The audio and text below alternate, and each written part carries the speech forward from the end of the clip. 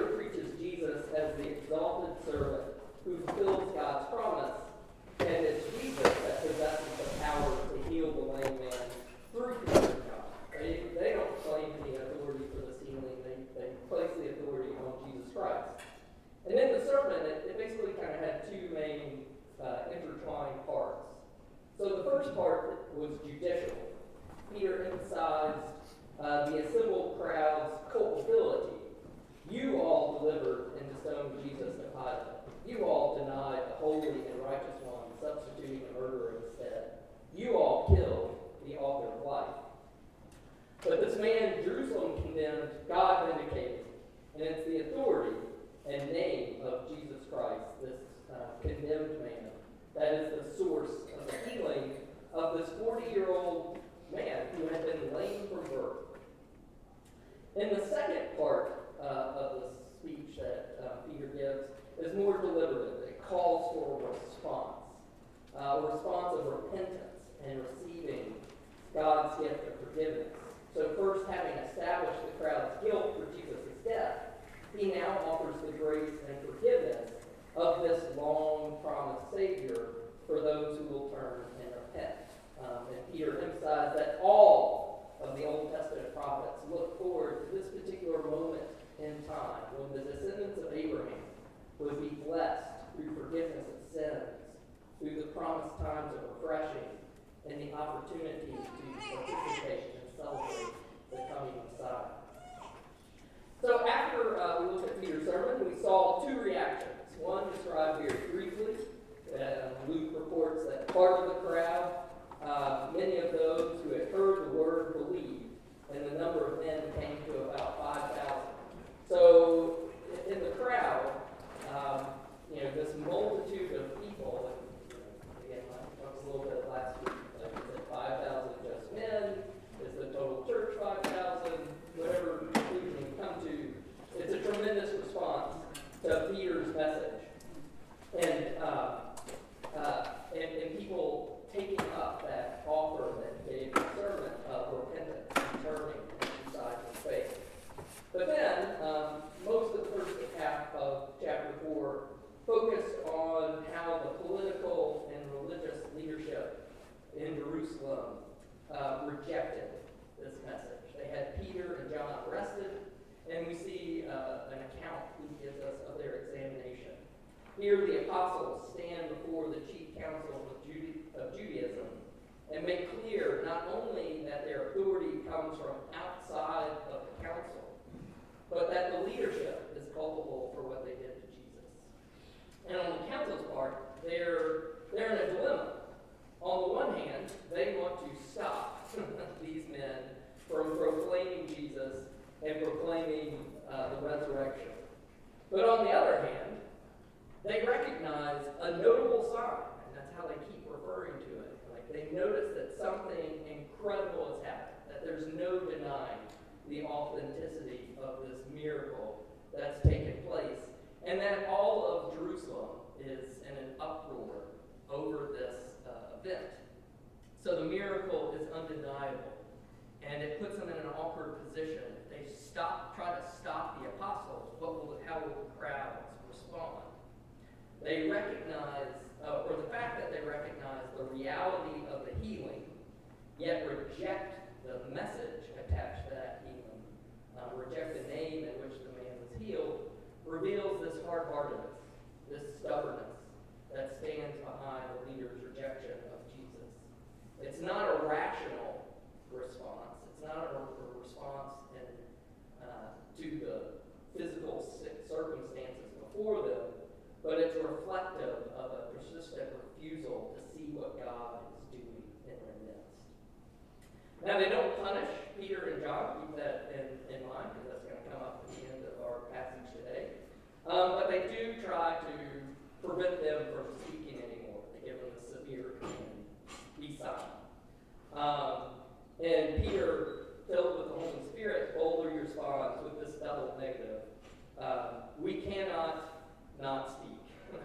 It's impossible for them to stop proclaiming the risen Savior, the risen Jesus Christ, just because this council has told them to.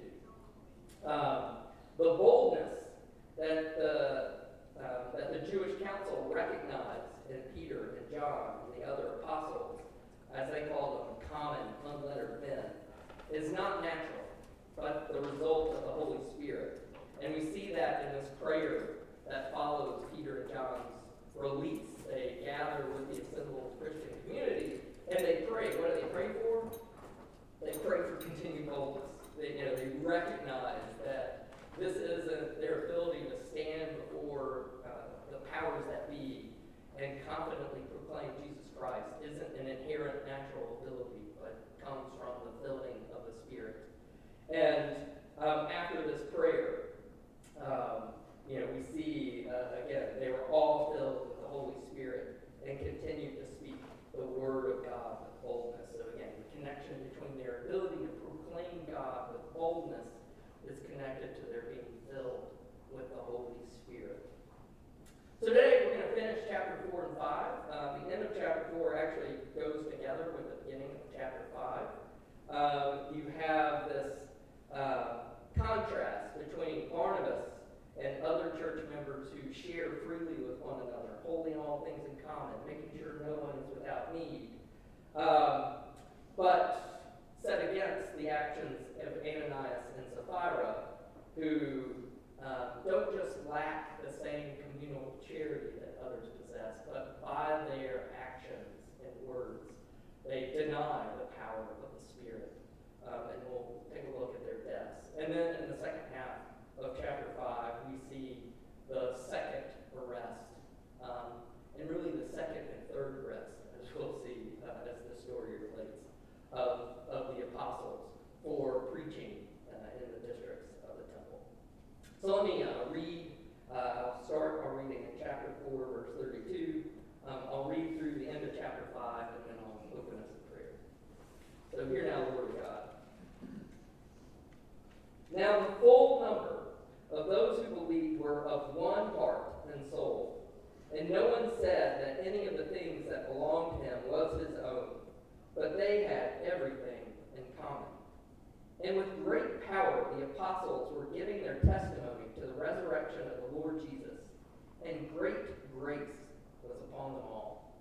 There was not a needy person among them, for as many as were owners of lands or houses sold them, and brought the proceeds of what was sold, and laid it at the apostles' feet, and it was distributed to each as any had need. Thus Joseph, who was called by the apostles Barnabas, which means son of encouragement, a Levite, a native of Cyprus, sold a field that belonged to him, and brought the money, and laid it at the apostles' feet. But a man named Ananias, with his wife Sapphira, sold a piece of property, and with his wife's knowledge, he kept back for himself some of the proceeds, and brought only a part of it, and laid it at the apostles' feet. But Peter said, Ananias, why has Satan filled your heart to lie to the Holy Spirit, and to keep back for yourself part of the proceeds of the land? While it remained unsold, did it not remain your own? And after it was sold, was it not at your disposal? Why is it that you have contrived this deed in your heart? You have not lied to men, but to God. When Ananias heard these words, he fell down and breathed his last. And great fear came upon all who heard of it. The young men rose and wrapped him up and carried him out and buried him. After an interval of about 3 hours, his wife came in, not knowing what had happened. And Peter said to her, Tell me whether you sold the land for so much. And she said, Yes, for so much. But Peter said to her, How is it that you have agreed together to test the Spirit of the Lord? Behold, the feet of those who buried your husband are at the door, and they will carry you out. Immediately she fell down at his feet and breathed her last. When the young men came in, they found her dead, and they carried her out and buried her beside her husband. And great fear came upon the whole church and upon all who heard of these things. Now many signs and wonders were regularly done among the people by the hands of the apostles, and they were all together in Solomon's portico. None of the rest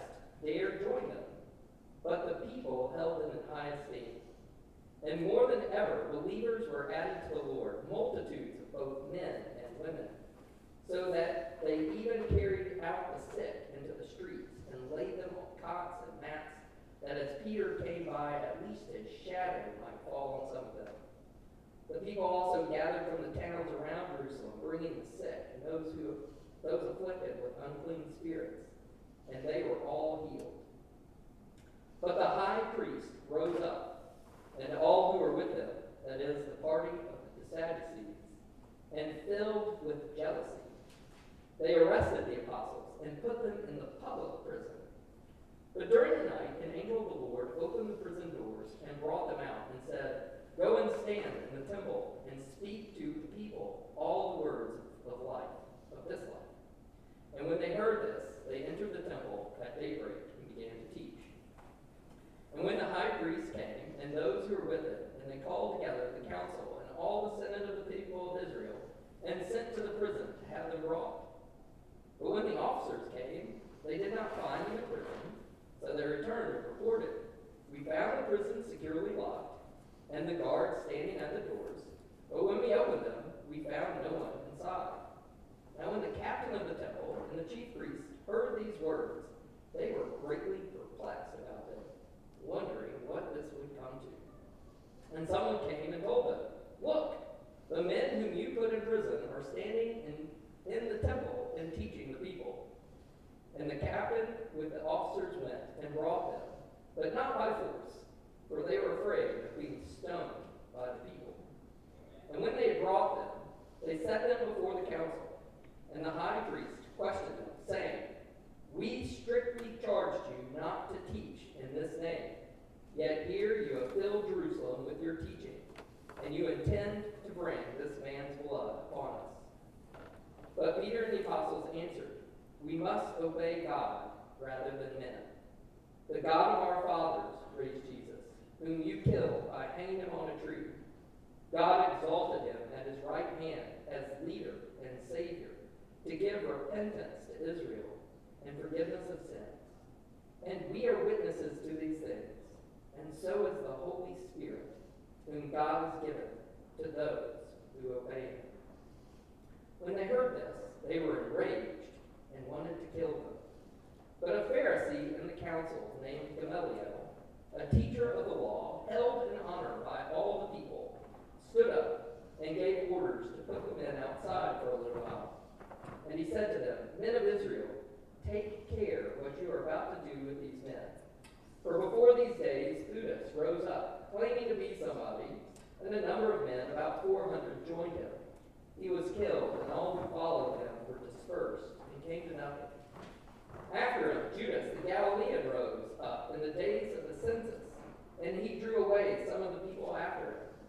He too perished, and all who followed him were scattered. So in the present case, I tell you, keep away from these men, and let them alone. For if this plan or this undertaking is of man, it will fail. But if it is of God, you will not be able to overthrow them. You might even be found opposing God." So they took his advice, and when they had called in the apostles, they beat them and charged them not to speak in the name of Jesus, and let them go. Then they left the presence of the council, rejoicing that they were counted worthy to suffer dishonor for the name. And every day in the temple and from house to house, they did not cease teaching and preaching Jesus as the Christ. Thus far, God's word. Let's ask him to open in our hearts by the power of the Spirit. O Almighty and gracious God, Father, Son, and Holy Spirit, we do give praise for your mighty works that we see done in your church, as Luke reports in this book of Acts. That we see your love bestowed on the church in such a way that they respond to one another with love. That we see a church that looks to be filled with your Spirit so that they can boldly proclaim your gospel, your truth, to not just the crowds, but to people in authority, people who are actively seeking to kill them. give us instruction. Give us instruction of the heart and will as we study these words, as we look and see your acts through the lives of these apostles, and we see your power displayed as you proclaim your name through Jerusalem into the ends of the earth. Help us be part of this church that we see in Acts, and that we would continue to be faithful witnesses by the power of the Holy Spirit. Bless us now as we discuss these things. Guide us into all truth by your Spirit, and most of all, bring us to the feet of our Savior Jesus Christ, in whose name we pray. Amen. All right, well, we're going to start with chapter 5. We'll leave the end of chapter 4 to kind of contrast with what we see happening at the beginning of chapter 5. But as we look at Ananias and Sapphira, what did they do that deserved such instant punishment? What's going on in these sections that would lead us to think that the punishment that they receive is an appropriate response to the actions they had done? Yeah. They lied about their income, or at least the gifts that they were going to give to the community, and that's why, and lying to the people, they lied to God, and not lying to the disciples, they lied to God. Yeah, so they see what other people are doing. Notice the contrast. At the end of chapter 4, they see this Joseph, who's called by the apostles Barnabas, because everybody's called Joseph. Called Barnabas. Here's a guy, and he's from out of town. He's a native of Cyprus, and he has sold a field and brought that money and laid at the apostles' feet in such a way that his name was recorded here. And here you have Ananias and Sapphira, and they see that, and they're like, we want that kind of acclaim. We want that kind of recognition. And so they want the public praise, but aren't willing to make the sacrifice of substance to the same degree. Like they want the outward without having experienced any of the inward. And so they lie. The word actually that's used here for keeping back is often used for financial fraud. So it's not just that they're holding back some of the gift, which, as we'll see, Peter says, here's your money, you can do with it what you wanted. But it's the fact that they try to commit a fraud, or they lie, as Teresa said, is what makes their offense so severe. Good. What else would we say about Ananias and Sapphira and their actions? So they're liars. But yet, they're members of the church. Yeah, so here they are, they're part of this community. And what has distinguished this church up to this point, based on the description before? It's a new thing. It's a work of the Holy Spirit that's been just incredible. First time in history, anything like this has ever happened. Yeah, this work of the Spirit. And notice, the first time the church is described in this way as sharing all things in common is at the end of chapter 2, right after, they're filled with the Spirit. And what's the result of being filled with the Spirit is that they so love one another that they don't hold anything back. Like, they share everything. And the verbs there, and this is true at the end of chapter 2, the ESV renders it as past tense. They sold, brought, laid. Those are all imperfects in reality, so it's a continuous action. So it's not like a sense that they're instantly, the sense is that they're instantly divesting themselves of all their possessions and throwing them into the community pot. But, they are giving as the church has need. And they're giving to such an extent that the people within this community who have nothing, they want nothing because the church is meeting their need. And it's such a radical expression of love that is the result of being filled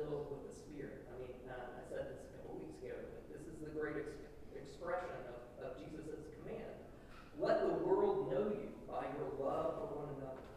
And this is the kind of love that's bringing attention.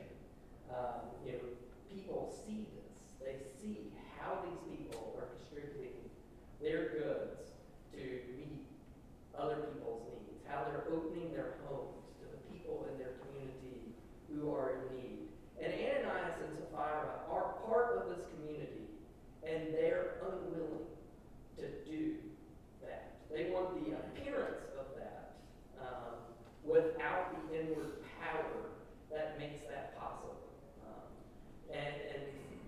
So there's this contrast. It's notable, though, that Barnabas was noted, that it's not necessarily everybody who's doing this.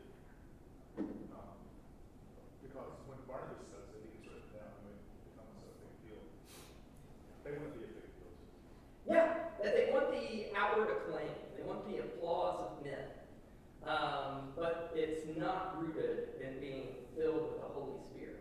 Their action. And notice the contrast. Ananias, why has Satan filled your heart? Where have we heard that word filling throughout the book of Acts prior to this? Being filled by the Spirit. And here you have someone within the church who is acting not on the basis of being filled with the Spirit, but being filled with Satan. And therefore, not just being avaricious, but being prideful and arrogant, seeking the applause of men, and not respecting the power of God.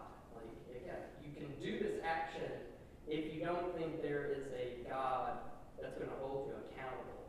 You can say you're filled with the Holy Spirit and do things falsely in that Spirit's name if you don't fear that there's a real Spirit that can do something about it. We'll see this later with Simon Magnus, a similar kind of, he wants the ability to do the same things the apostles are doing, but he's not truly interested in the Spirit that makes those things possible. He wants the outward appearance of godliness, but not its inward reality. It makes you wonder what they're doing there in the first place.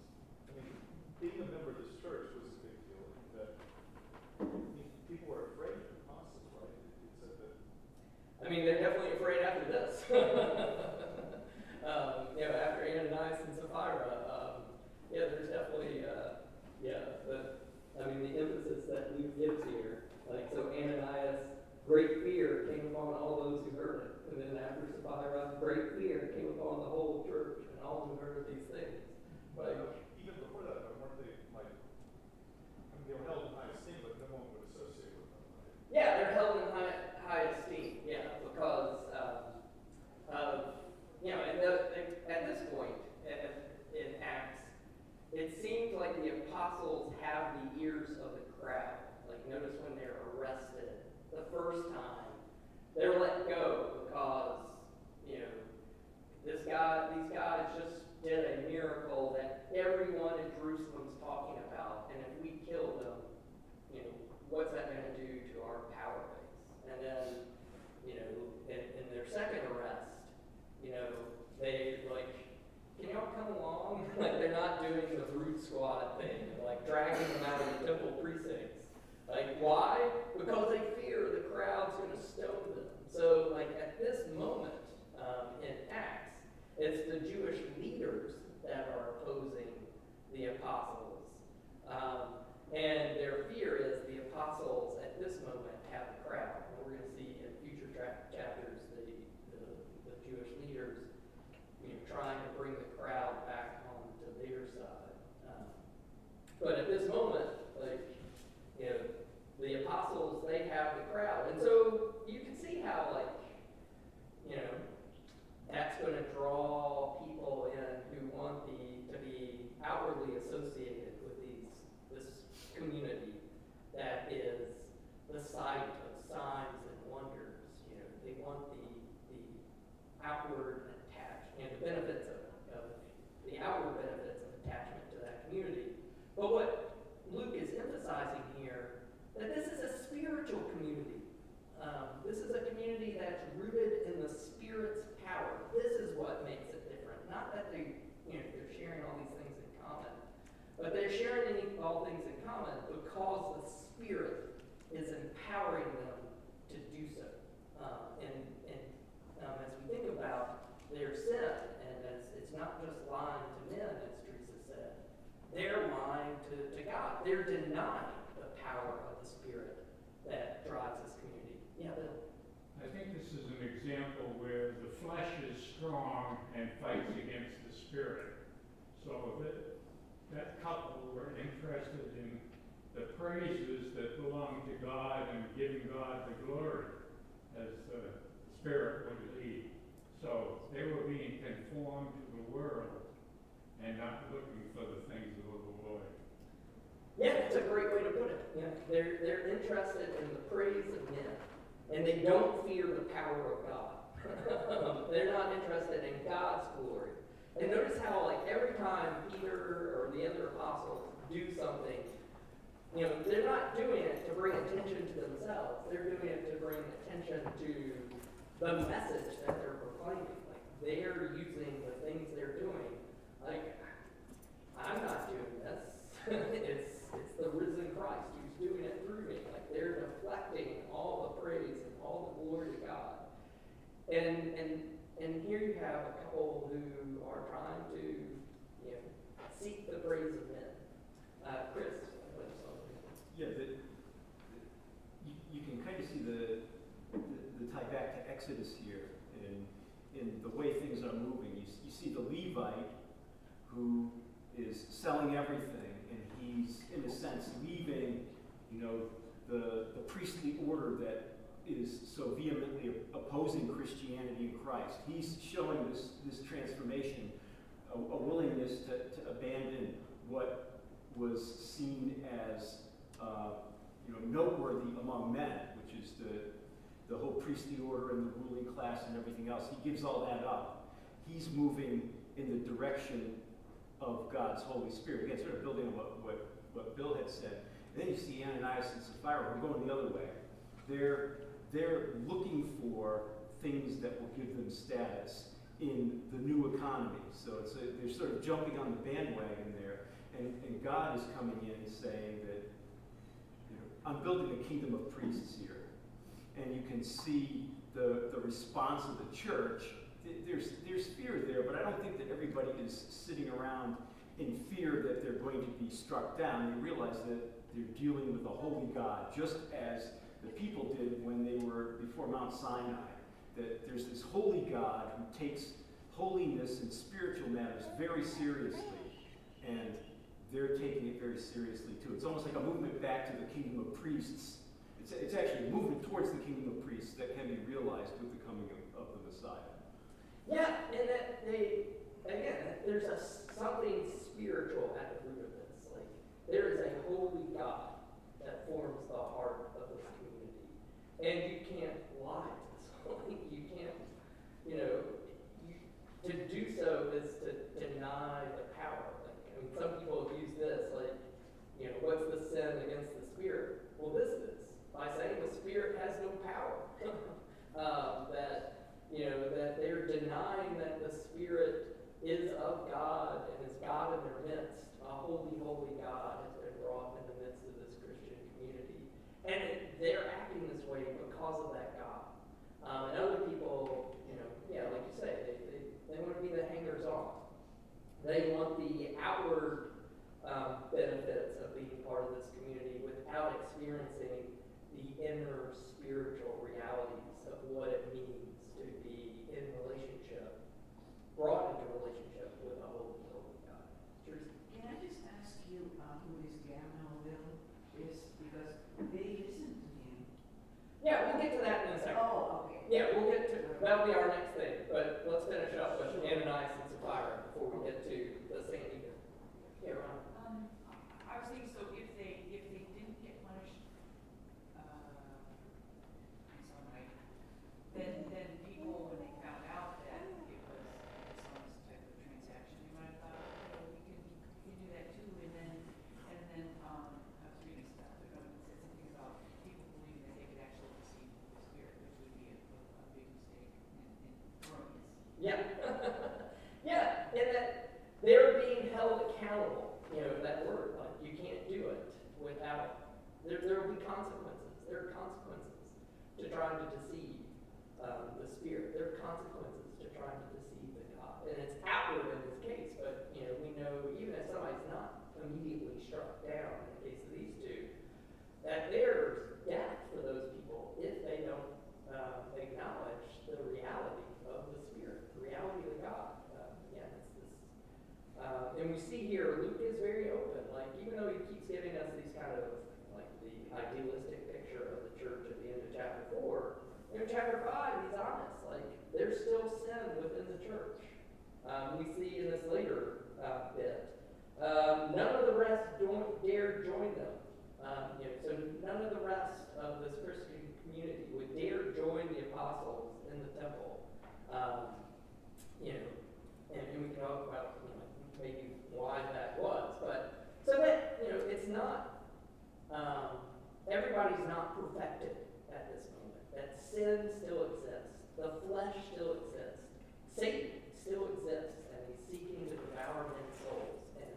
And this man is filled with Satan rather than being filled with the Spirit. He's looking to fill the desires of the flesh rather than, as Bill said, seek the glory of the Holy God. I was just going to say in verse 432, it says that no one said that any of the things that belonged to him was his own. So they agreed to that, the whole congregation, and then it says there was not a needy person among them. It's like they weren't satisfied with, their needs were going to be met, like everybody else's, but they went above and beyond and said, wanted the attention. Yeah, and the emphasis is on the voluntary nature of this. Like, look how Peter talks to him. It's like, it was your field. Nobody made you sell it. While it remained unsold, did it remain your own? After it was sold, was it not at your disposal? Like, nobody made you do these actions. But instead, he tries to commit this fraud on the church. To commit something without committing it. To make the pledge, but not follow through on it. It's that kind of idea. And to do so going in. It's not like, sometimes people make pledges and then their financial circumstances change. It's not that. It's they went in sort of like, we sold this and we're going to give all of it to the church, and you're just getting part of it. So if they just said this is part of it, it would have been a problem. Yeah, like if he had, it's about the lie, that they're presenting, rather than the holding back. It's that they're lying about it. That's what's at the heart. It's the deceit against God. Why has Satan filled your heart to lie to the Holy Spirit? The emphasis is on the deception in this moment. All right, well, I want to spend some time on the second arrest. So in the last half of the chapter, we see the apostles, that they continue, even though that the council has told them not to, they continue to go into the temple and to preach Jesus, to continue to heal people. So, what strikes you about this second arrest, the second time? And we can think that there are a lot of things going on here. There are numerous times in the book of Acts where we have, one scholar labels them miracles of liberation. That people who are in jail are miraculously set free. And this is just the first instance. It's going to come up a few times in the book Acts. And this is the first instance of one of those liberation miracles.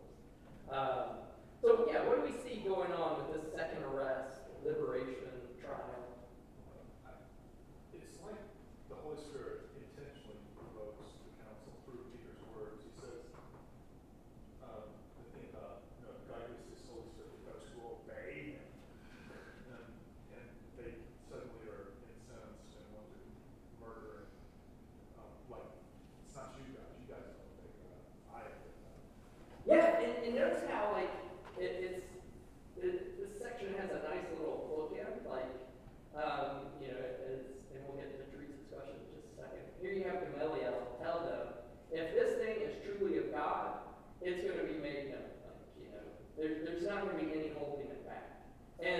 see that at the very beginning of this passage. Like, they arrested. And keep them arrested, yeah. That's no impediment. And I love, I mean, it's just the scene Luke sometimes paints with such, I think it's meant to be kind of ironically funny. Like, they're going immediately, the Spirit frees them, through this angel, so that they can go and keep doing what they've been doing, preaching in the temple. And then you kind of have this Keystone Cops, like, they go to open the jail, and nobody's there, like, what's going on? Yeah, those guys you arrested, they're over there. They're doing the exact same thing they were doing yesterday when you arrested them. The irony of, like, and that's part of Gamaliel's message, like, is that if this is a work of God, you cannot stop it. Like, and to try to go against it is to put yourself to go against God. And you see that in the beginning. They tried to stop it, and God acted to free them in a way that they had no explanation. So, and they take his advice, which strikes me. I mean, they ignored or denied all this incredible evidence, and suddenly they get good advice. Yeah. Yeah, it's a weird, like, and as you say, like, I think Luke is putting the emphasis on their stubborn persistence to refuse the signs before them. And even Gamaliel, it seems, is, even though he's the one giving good advice, if this thing is of God, it's going to last and persist and grow, and God's going to demonstrate his power through it. And we see that. They know it's of God. I mean, Yeah. They knew before they killed Jesus that it was of God. And they are rejecting it. And I love the word here, like he's making explicit their motivation. They're filled with jealousy. They see the power and authority of, these common, unlettered men. Like, these guys are nobodies. And they've got power and authority. And we're somebodies who supposedly have power and authority. And yet, we're like, who are these people that are challenging us? Like, they're jealous. They see the authenticity of the power of these guys that have. They see the reality of their sin, even. Like, they get Peter's message. You intend to bring this man's blood upon us. And Peter, like, in his response, is that, yes, yes, I do. That's absolutely what I'm trying to do. Because, and again, the irony there, by acknowledging, that's Peter's sermon, like, by acknowledging that you're the ones who spilled the blood of Jesus, and acknowledging the guilt and seeking repentance for that, you get covered by the same blood of Jesus that takes away your sin and cloaks you with righteousness. It's the irony. Like, you want to be, the song we sing, what can take away all my sins? Nothing but the blood of Jesus. Like, their hope is in acknowledging the guilt of what they've done and repenting and turning. And he uses that word, keeps using that word, turn. And these guys are, they're moving forward. Does Peter invite them to repent? He does at the end of, he invites the crowds. So, I mean, in his sermons he keeps giving, back in chapter 3, repent therefore, turn again, that your sins may be blotted out. And he's giving this, he's just given the charge to the crowd. You're responsible for killing Jesus. Repent and turn, and your sins will be forgiven. By acknowledging that you are culpable for spilling the blood of Jesus, which again, we all are, because we're all sinners and he died for our sins. So we are all culpable for Jesus' death. We are all responsible for his death. The difference is that we've acknowledged our sins, we've repented of them, we've turned from our life of sin, and it doesn't seem inviting the council, though. Think about verse 31. Verse 31. Yeah, I mean, he does. God exalted him at his right hand as leader and savior to give repentance to Israel and forgiveness of sins. Like, I mean, that offer is for them too. Yes, but it's not like Sam said. The angel of God will just, he's not pleading with them to repent. He's just hammering. He is hammering. But I would still say that he's hammering them with the message of the gospel message. Like, you know, this man you killed, God has vindicated. And it's through him, as he said in chapter 3. It's through him and him only salvation can be found. Like, you're rejecting the chief stone or the cornerstone that you've rejected, or the chief cornerstone the builders have rejected. Like, it's that idea that they are rejecting their only hope. I think the example of the angel freeing them, it shows what Psalm 34:7 says. The angel of the Lord encamps around those who fear him and delivers them. So I think that applies to us today too. That you have an angel of the Lord encamp around you if you fear the Lord, and he'll deliver you as he delivered them. Yeah, and again, you know, it's God at this moment of confrontation is specifically choosing to deliver them. Like, we'll see later on, like, you know, 2 chapters, Stephen's killed. You know, so it's not like a blanket, you know, you get in trouble, get out of, you know, instant divine, get out of jail free card. But for God's sovereign purposes at this moment, like, he's demonstrating his power. And again, he's demonstrating the truth of Gamaliel's words. If this is from God, you can't stop it. And they've already, you know, like, again, as Rob's saying, the evidence is before them. Like, he's saying it, and, oh, so that's why these guys that we locked up last night are on the streets today.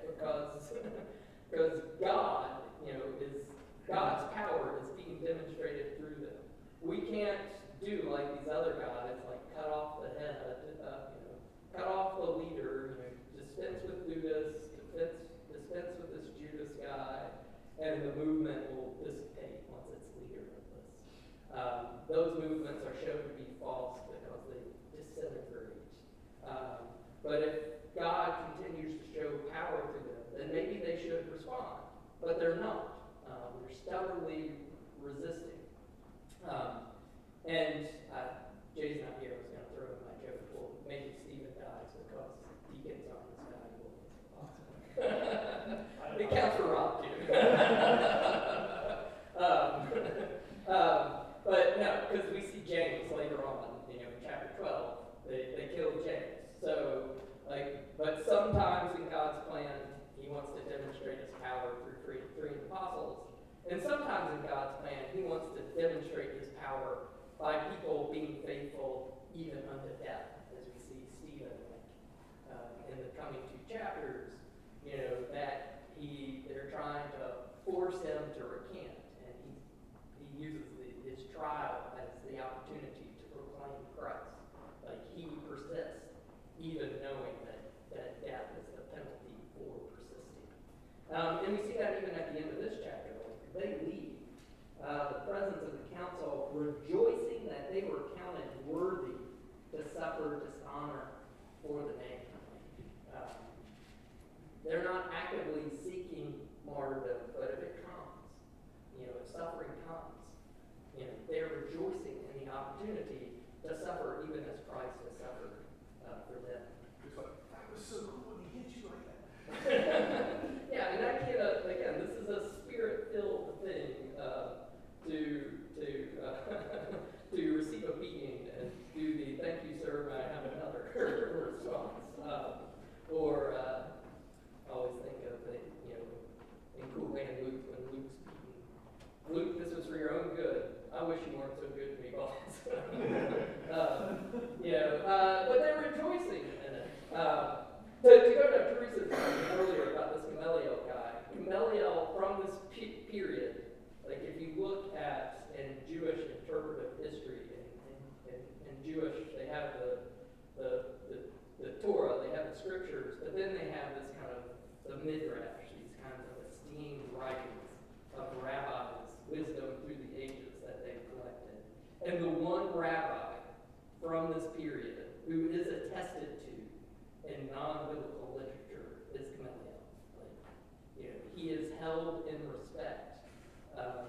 Jews, not just as Luke's recording it, but non-biblical literature, midrashic literature, it esteems his opinion. And even here, he's described as a teacher of the law held in honor.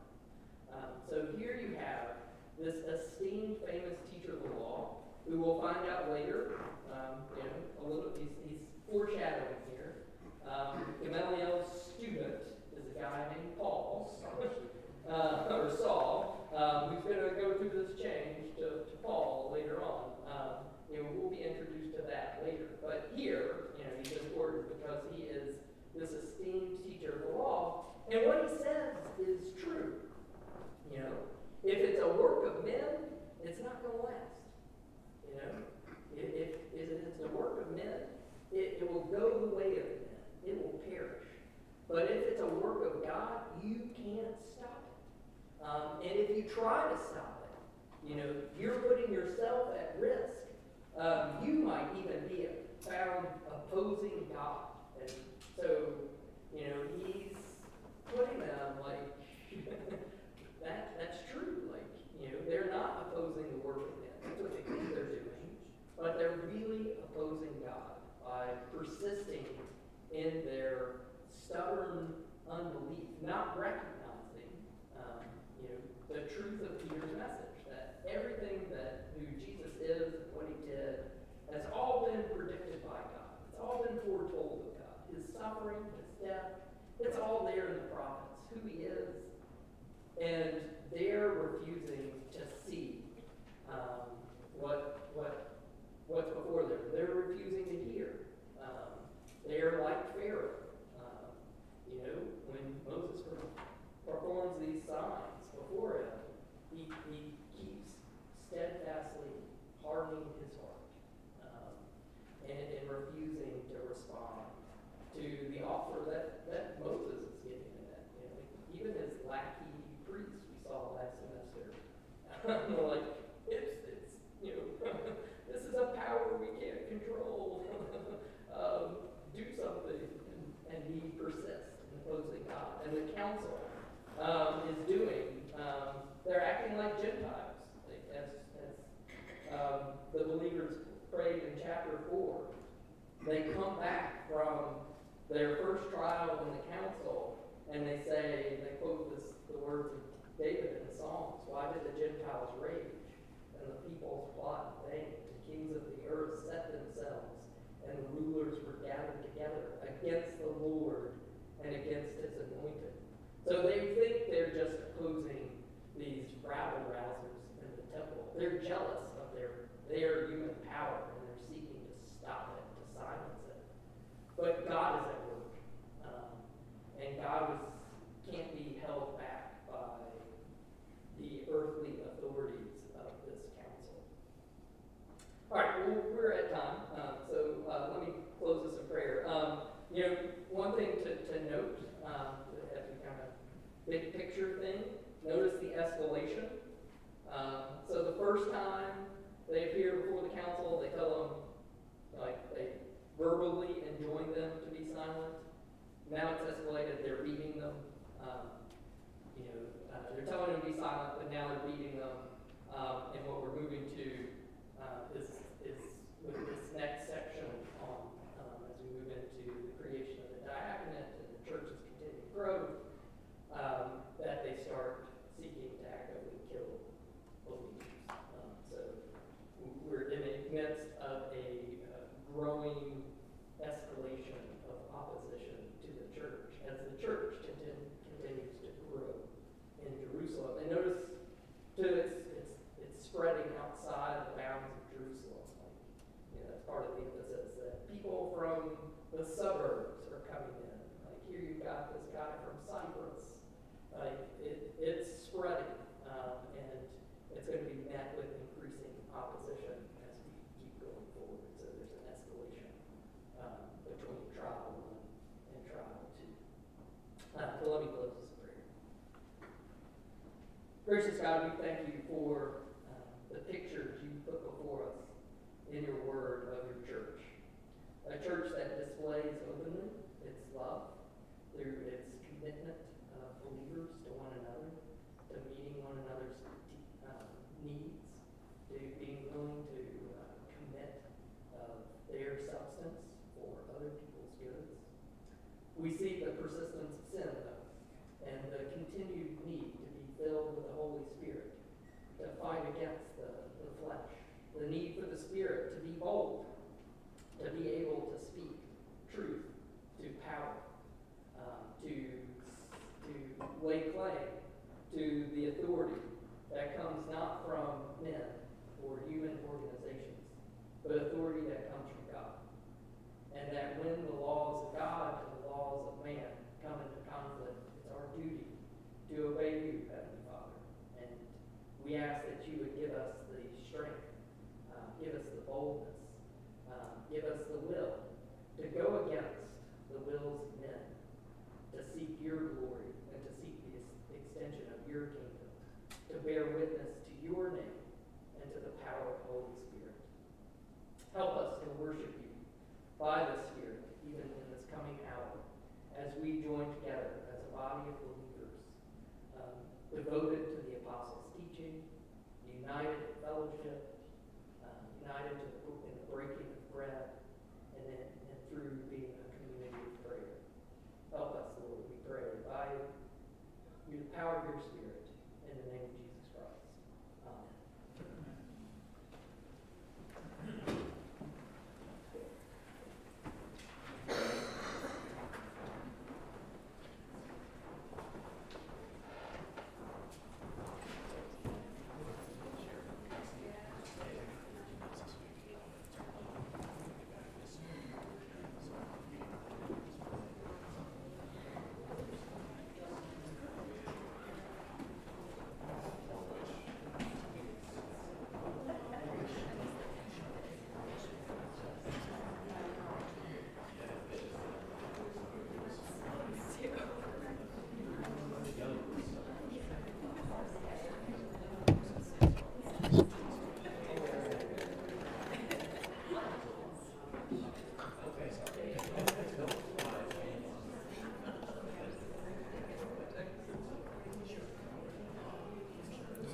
Check, check. This is sound. Check, check, check, check.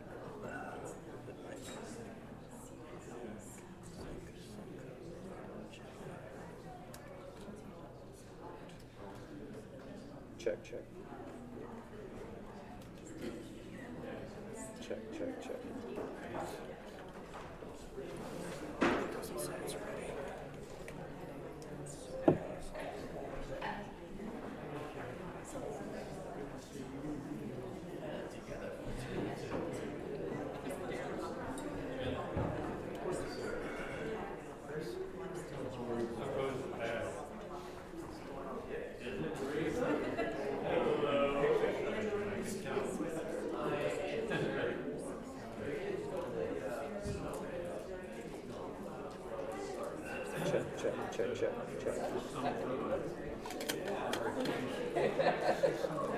I'm oblivious to these things, Jessica.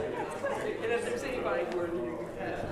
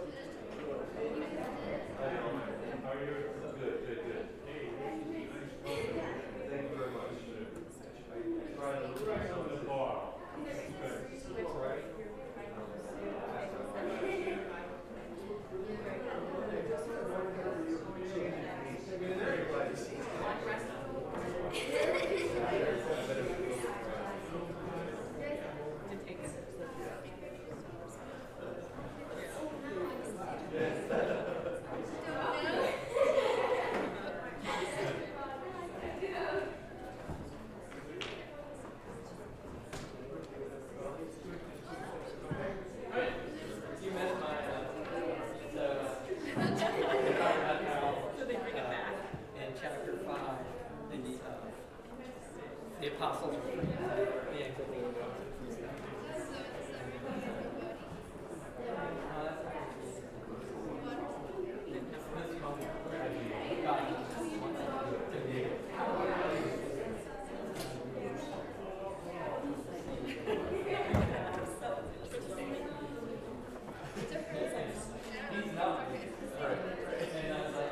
or the other lesson that deacons are extended. That apostles are.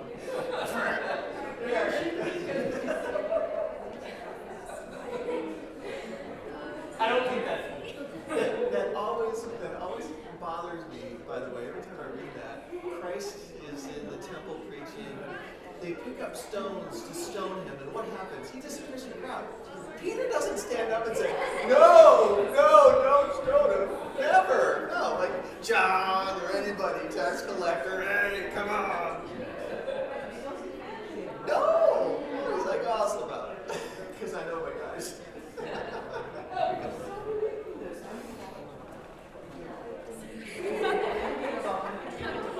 Well, we're just testing it.